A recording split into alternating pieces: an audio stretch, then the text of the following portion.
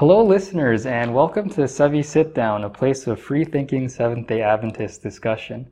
I'm your host, Jed Frias, and our Bible thought of today is taken from Jeremiah 29, verse 11, and I'll be reading from the Common English Bible. I know the plans I have in mind for you, declares the Lord. They are plans for peace, not disaster, to give you a future filled with hope. That is the favorite Bible verse of our guest for today, Judy Gamez. Judy Gamez is an Adventist who attended Crawford Adventist Academy from grades 2 to 12 and went on to go to Seneca College, majoring in accounting, where she worked in accounting for 1 year, and then she realized she hated it. So she went on to Andrews University, where she majored in marketing, and she worked in marketing sales before becoming a stay-at-home mom for 11 years. But after that, in 2010, she became the executive assistant to the supervising principal of her former elementary school, Crawford Adventist Academy, and in 2016 became the development director, where she is now until present. And she's also the elder at the Mount Zion Filipino Seventh-day Adventist Church, focusing on youth and young adults. Hi, Judy. Welcome to Sevi Sit Down. Thanks, Fritz. This is awesome.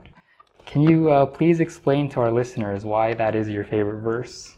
I think maybe more so recently over the last few years, it sort of meant a lot to me, maybe as a mom with a daughter that was going through, the traditional sort of teen angst, going into a new high school where she knew nobody, where she was nervous about getting into the visual arts program. So it was sort of there where I kind of had to really pull that verse and just say, hey, you know what? You have abilities and, apply to this program. She didn't really know. She didn't think she would get in, and she did. And just that fear of going into the unknown, fear of going into a new school where she knew absolutely no one.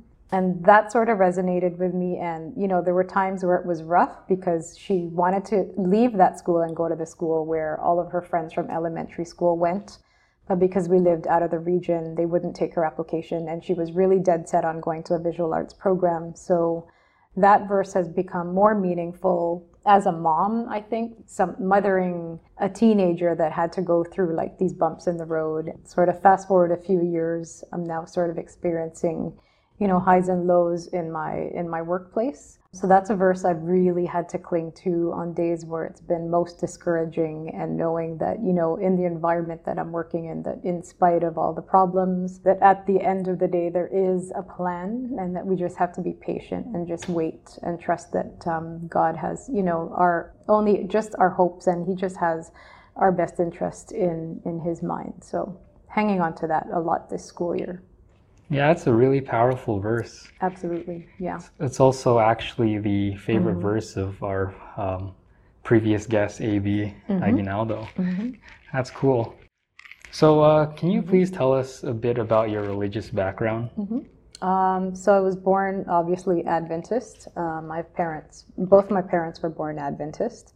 So very traditional Filipino. We grew up at Willowdale Church, which was a more conservative sort of worship style. You went to Sabbath school, you went to divine worship, you went home for lunch, you took a nap, and that was Sabbath. So it wasn't fun. I don't recall enjoying Sabbath or looking forward to Sabbath as a child, even as a teenager. It was one of those days where you constantly check the clock and, is it sunset yet? Is it sunset yet? So we could go out or turn the TV on. So I think in my childhood experience, growing up as an Adventist in a more conservative sort of church background, it wasn't something I enjoyed till later, towards my later high school years. One of my friends from school here at Crawford invited me to join her at PhilCan one Sabbath, where they had a very dynamic youth group that, they were all involved. Every Sabbath there was an AY program, there was youth choir. So I visited her one Sabbath, and decided I would visit the next Sabbath and the Sabbath after that. And their youth director at the time, after a few weeks of me attending, I wasn't a member yet, their youth director at the time said to me, hey, Judy, you're going to be in charge of AY, like next Saturday. So that's sort of where my journey into the Filipino church started, and how I sort of started getting into youth ministry. So shortly after that, I changed my membership to Philcan Church, which is now referred to as First Philcan. And shortly after that, my entire family came to Philcan. So we started worshiping together as a family at Philcan. So what is your testimony then?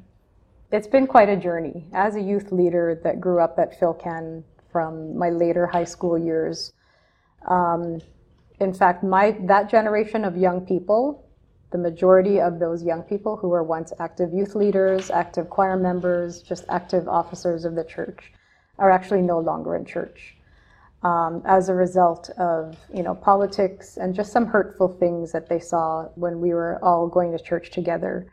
Most of them, after witnessing all those events took place, just decided, nope, the church is not for me. And so out of a group of at least 30 active youth leaders, there's maybe 6 of us that are still in the church now. I used to make it my mission that I was going to stay in church because I never wanted our church to hurt our young people like that ever again. And so for many years, actually, I was angry. And maybe that's obviously not the right reason to stay in church, but I kind of made it my mission to sort of say, well, I'm going to try and stay on this board so that I can keep voicing my opinion about what happened and just remind them that we should never, ever do this again so that, an entire generation of young people is ever annihilated like that again. So clearly you stayed on the board because you eventually became... Because I was mad, if that's a good reason. Well, this led you to become an elder at Mount Zion Filipino Church now. Mm-hmm. So what's it like being an elder in the church in general? Like, what are some of the responsibilities you have to do? Well, to be honest, when I was first asked, I ran. I avoided our lead pastor at the time for a few weeks, actually. He would come towards me and I knew it was coming. So I would sort of try to avoid him because someone had said, hey, the nominating committee has come together and someone's going to ask you if you would like to be an elder. I guess growing up, you sort of see what this vision, an elder used to be somebody who was like, a much older male figure.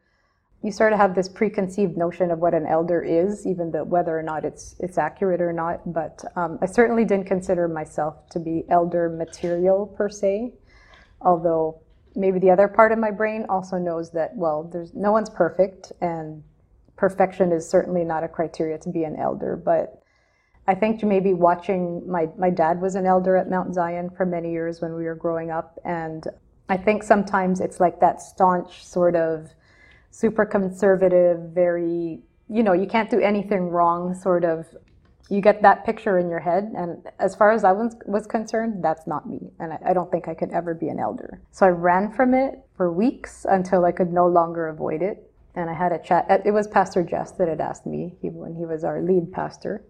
After praying about it and talking to my family about it and discussing it with my sister, it was like, okay, I've prayed about it, and I think the Holy Spirit is moving me to say yes.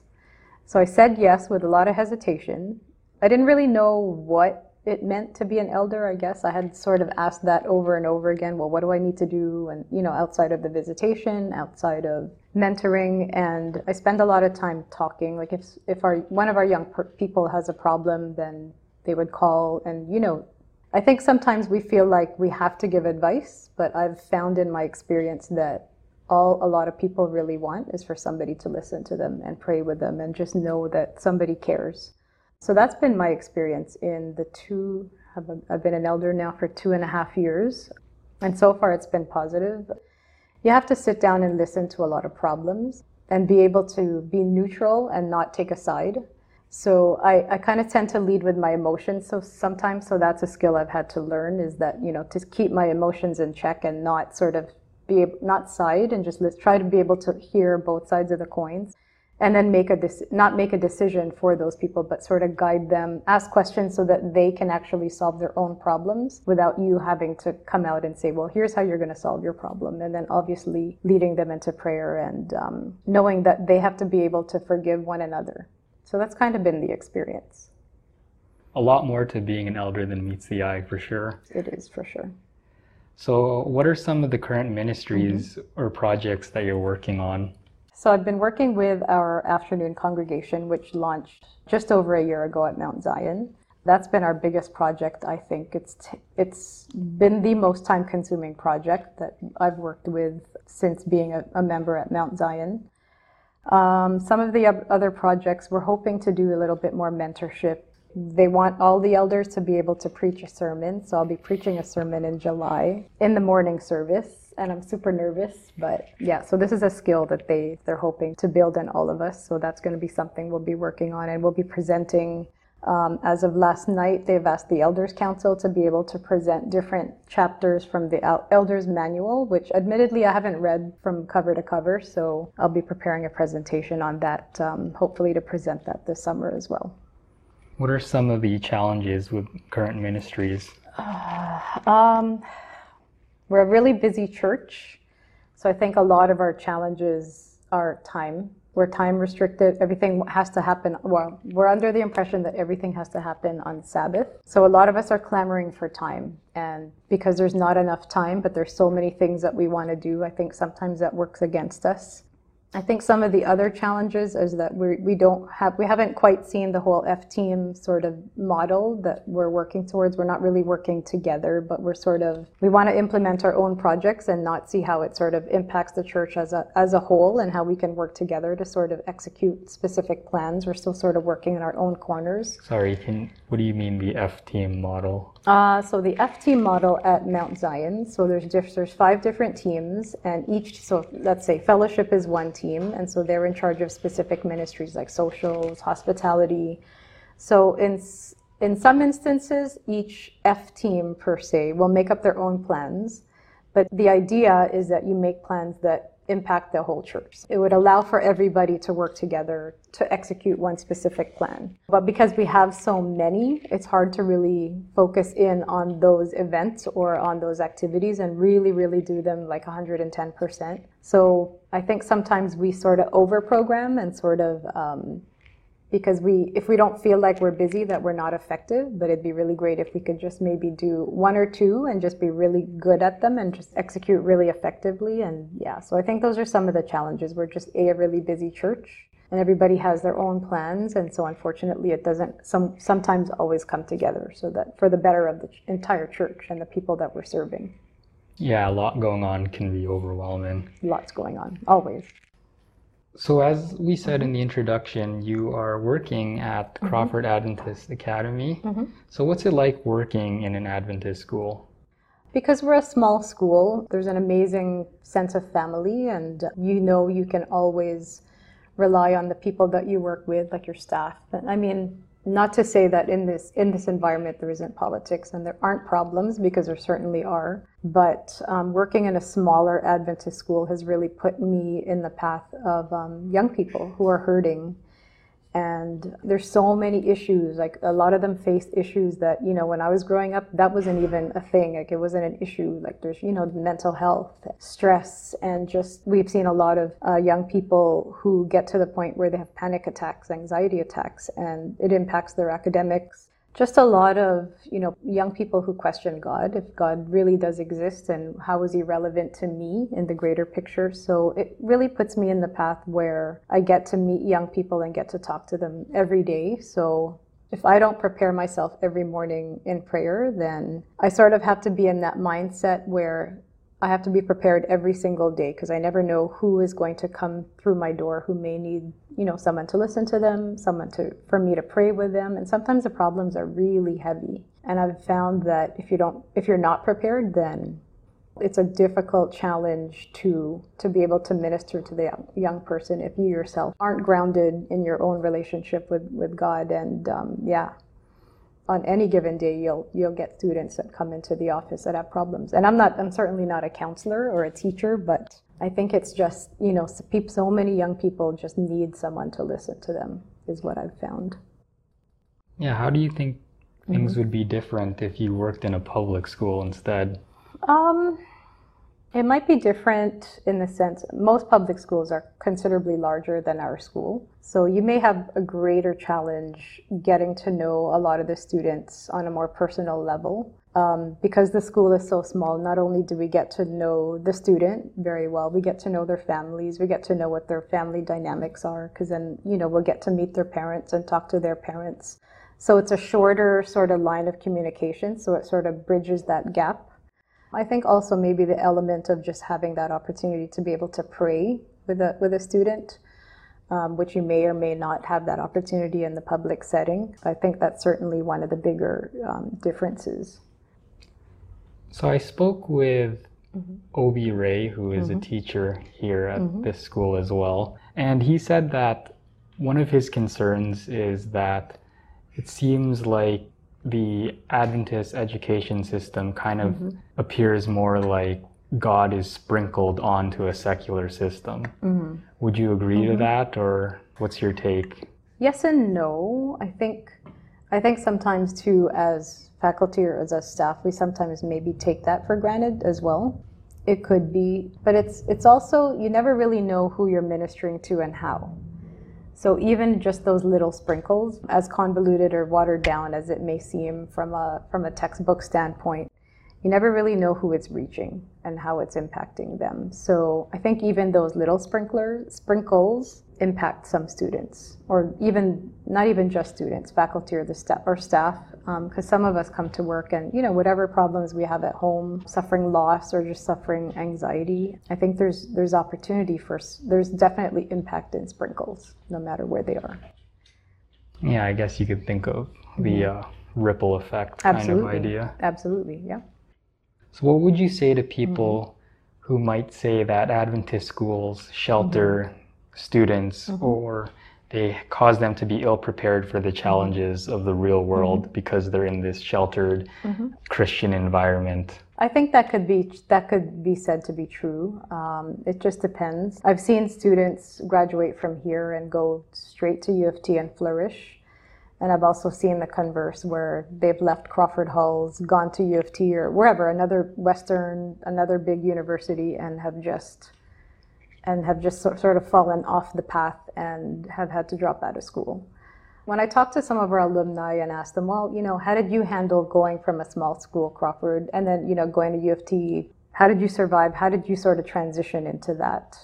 A lot of it is mindset, and I think a lot of it is just, you know, that initiative and sort of, I think it also takes a little bit of tapping into some of the leadership abilities and I would have to say Crawford really does help develop some of those leadership skills because they're given opportunities to lead because we're a small school. I think it really has a lot to do with the mindset and just, you know, everyone's different. Not everybody's just made up differently. So I've seen both cases where people flounder and people, you know, just have a hard time. But you're right. I think sometimes when we water it down on this side and we're not really, but you know, that's why I think as a school, we've sort of given our students more opportunities to join partner programs. So the school sort of works with U of T where they take the students downtown and they get to sit in on lectures, they get to ask questions. We bring those schools onto campus and they get to meet, like, you know, real people live and to be able to ask questions and see what those environments and what to expect when they get there. So we're really making that concerted effort just to sort of close that gap and give our students that better advantage. So when they leave here, they don't feel like a fish out of a fishbowl. To your knowledge, does the school talk about social issues that are going on in society?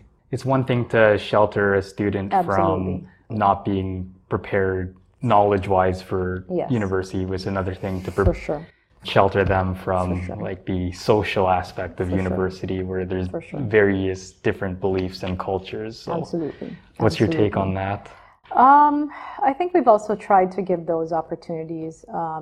Maybe in some of our religion classes, they may give opportunity for some, you know, critical thinking, some discussions about, you know, relevant issues that are, but you're right. I think there is still some way to go on that sort of front where we could sort of improve in that area and then just sort of maybe take our students out and maybe more in the community a little bit more just so that they could be involved in the community a little bit more so that they could experience these firsthand. But yeah, I think we have a little bit of ways to go, and there are definitely things we can do to improve that sort of gap, to close the gap on those things.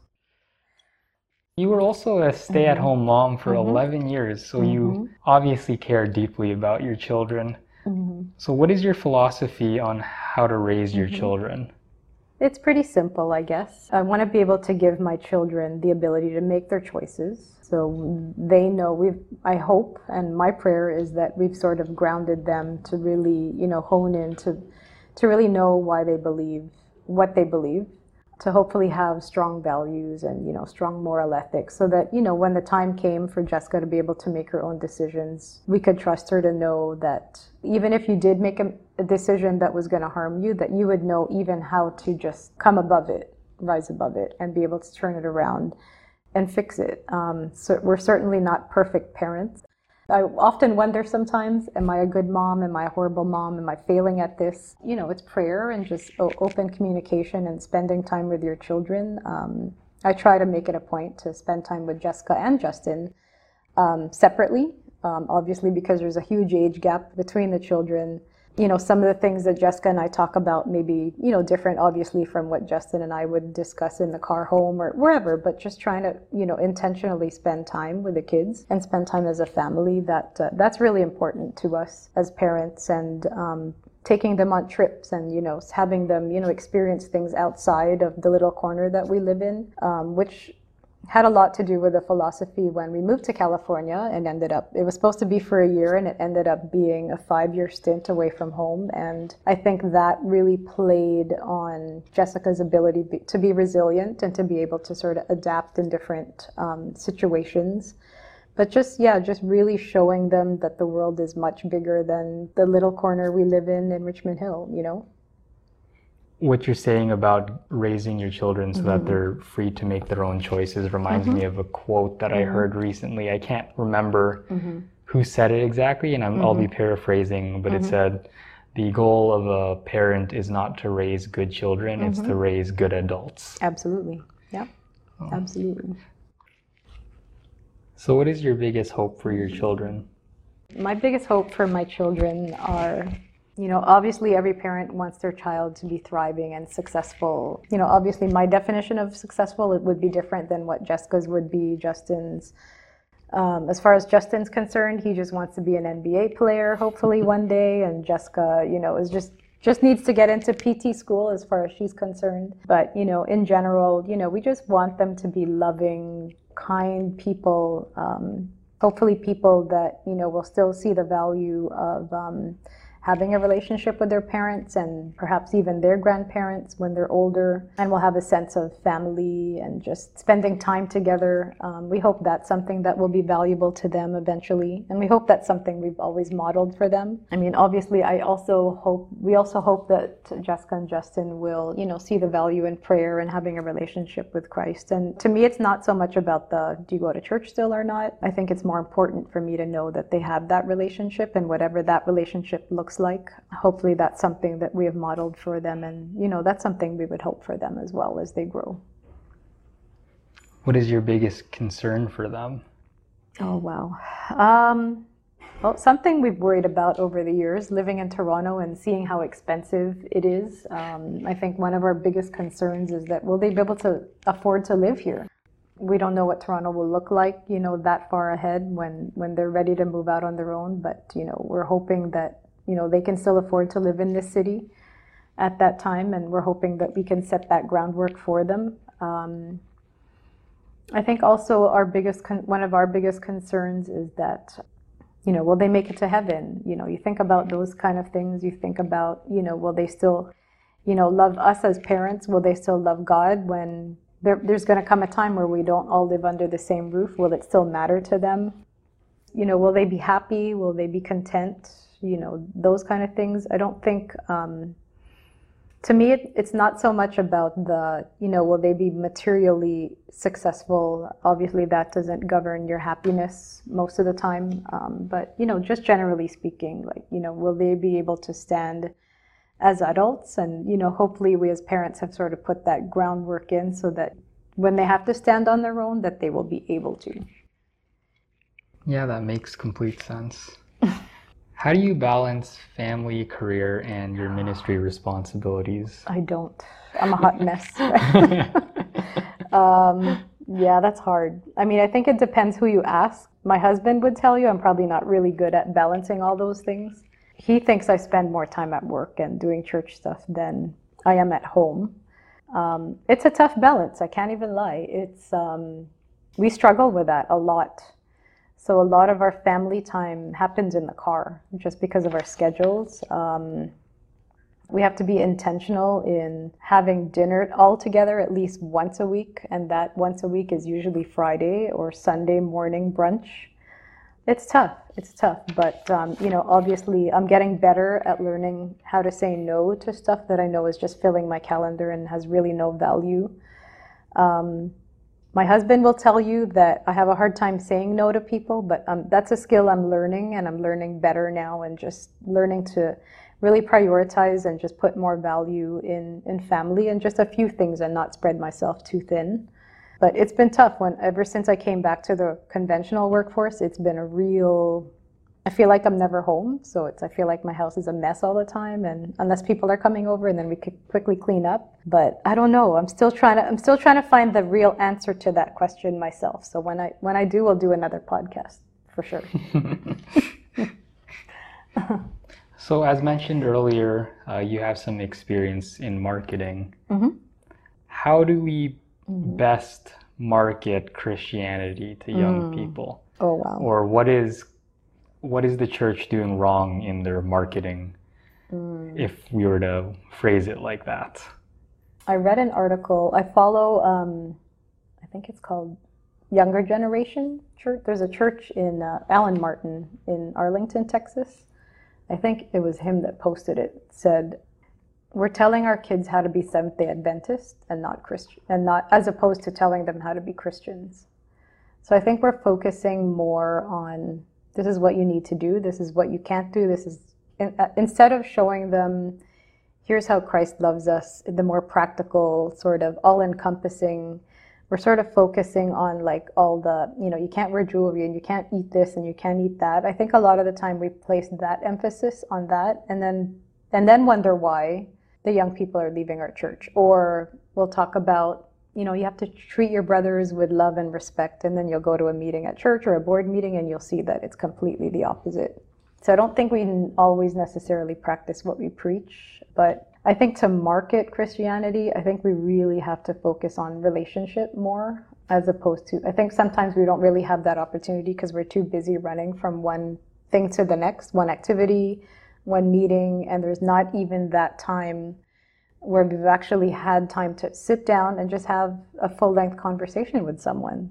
There's many Sabbaths where I feel like at the end of the day, I haven't really had a real conversation with anybody all day. I've been in this church, like surrounded by many people, but I've been in meetings, and not really like building my relationship with any one specific person. So I think we really need to push it more from building relationships with others, with those around you, and of course with Christ, because I don't think we're doing that.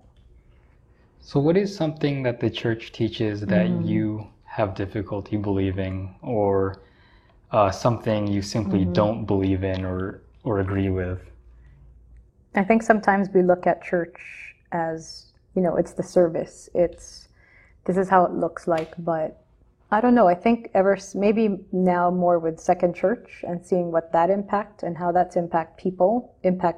Yes, it's a service, but I think it gives us a little bit more freedom to sort of be out of the box and not really that traditional sort of service. And not to say that there's anything wrong with traditional, because that's what works and that's how people connect with the church sometimes. But I still think we look at the value of our church by how many programs and how many events we're having on any given Sabbath. And if we don't have like a specific number, if we don't have many of them, then we don't feel like we're useful or that we're relevant. I'd like to see it kind of the flip, where we're focusing more on the people and not so much on the actual service, because I think sometimes we forget, because we're so focused on that, all the execution of the event, that we just forget about the people that we're actually ministering to or supposed to be ministering to. So that's what I'd like to see, where we could sort of talk about that a little more. We talk a lot about how our young people are gone, but I don't know if we've done a great job at actually maybe calling them and saying, hey, well, and like just closing that gap in that relationship, and just saying, hey, talking to them and getting to know them. And I think sometimes I see the value in the socials that we have outside of church, because I think that our young people can connect with that and not necessarily be in the church building per se, and that can be intimidating for people who no longer see the value of church. So I'd like to see us go down more of those kind of ministry paths. Yeah, it all goes back to relationships. Absolutely, yeah. So what is your hope for the church then? Mm-hmm. What do you want the church to look like in the future? I'd love for us to have church, not in the church necessarily, in the building per se.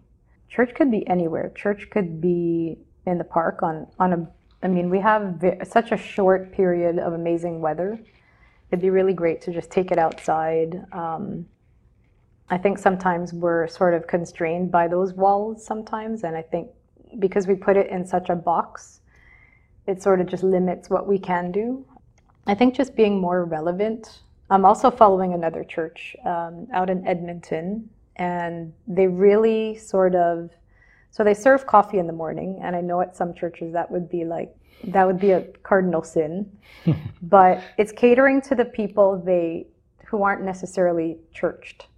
So it's like for them to get up at 9 o'clock in the morning, that's difficult for some people on a Sabbath morning. That's difficult for most of us on a Sabbath mornings. But, having those small little details, I think that sort of show them like, hey, you know what, we're real people. And it's sort of, hey, come and have a coffee with us, come sit, throw on a pair of jeans, whatever. There's not so much focus on how you're dressing or how you look to come to this church.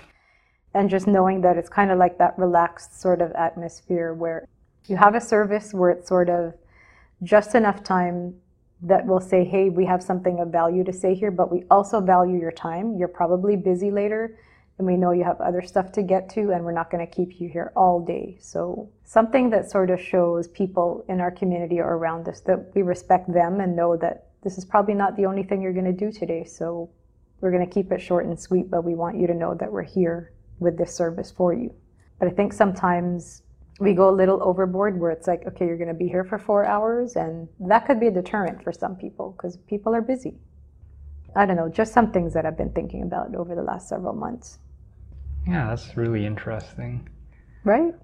So there's a very specific friend that I would like to bring to church, but I know she's going to tell me, well, Saturday's my chill day. It's my day to do grocery shopping. It's my day to, do stuff I don't have time to do during the week. So if you're going to invite me to your church and you're going to tell me it's from 12 till 6, I don't have that block of time to sort of devote to something like that. At least not when you haven't really bought into the idea yet. So at least if you make it short, it's like, hey, come out for an hour, grab a coffee, come sit down, whatever. But you'll be in and out of there in an hour and a half. I think people can commit to a shorter period of time and be more willing to come and check us out if they know that they're not going to be there all day. So it's just that it shows people that we also value their time. Yeah, and I even see that working well for Adventists because sometimes active Adventists get caught up in spending all of Sabbath in the church instead of with their family or... Absolutely. Yeah. Yeah. Or in their own Devo life or whatever. Yeah. Well, that's a problem I have because then it's sort of, we go to church as a family. Well, no, I can't even say that. We go to church separately because Jay and I drive separate cars depending what our schedule is. And usually outside of Second Church, I won't see them until 10:30, 11 when we're all leaving to go home. Because we're all involved in our own different whatever. I'm in a meeting upstairs. Justin's playing basketball downstairs. So you're in the building as a family, but you're not actually together. So that's one of the challenges I've had for many, many years. So I guess, how do we achieve that? Clearly, we're not achieving it, but what are the right steps towards that direction, if you see any? Wow. It's a hard sell. We're not good at change. I've already seen that. But yeah, certainly if we want to if we want to target, different demographics, people who aren't necessarily church, then we have to do it totally different than how we're doing it now. Because I still think we're sort of doing it from a cookie cutter standpoint, and it's not really appealing to, I think it could certainly appeal to more people if we're sort of conscious of, a lot more factors than what we take in right now. But how to achieve that? I think we have to be more open-minded and just I think we have to sort of let go of some of our own preconceived notions and preconceived sort of ideas to how church should be. I know everything's traditional. We're sort of, stuck to that sort of, not out of the box sort of idea of how church should run. But I think sometimes we really have to step out of the non-traditional approach. Okay, well, thank you for your time, Judy. I think that's you. a good place to end. Do you have any Thank you very much. plugins, shout-outs, or good reads you'd like to share with the listeners? Shout out Jessica Gamez and Justin Gamez. And it was all love that I took them to the Raptors victory parade. It was all love. I hadn't planned on doing it, but for the sake of being part of history. I'm sure they'll appreciate that. I hope so. It was a long day. Thank you for your time. Thank you.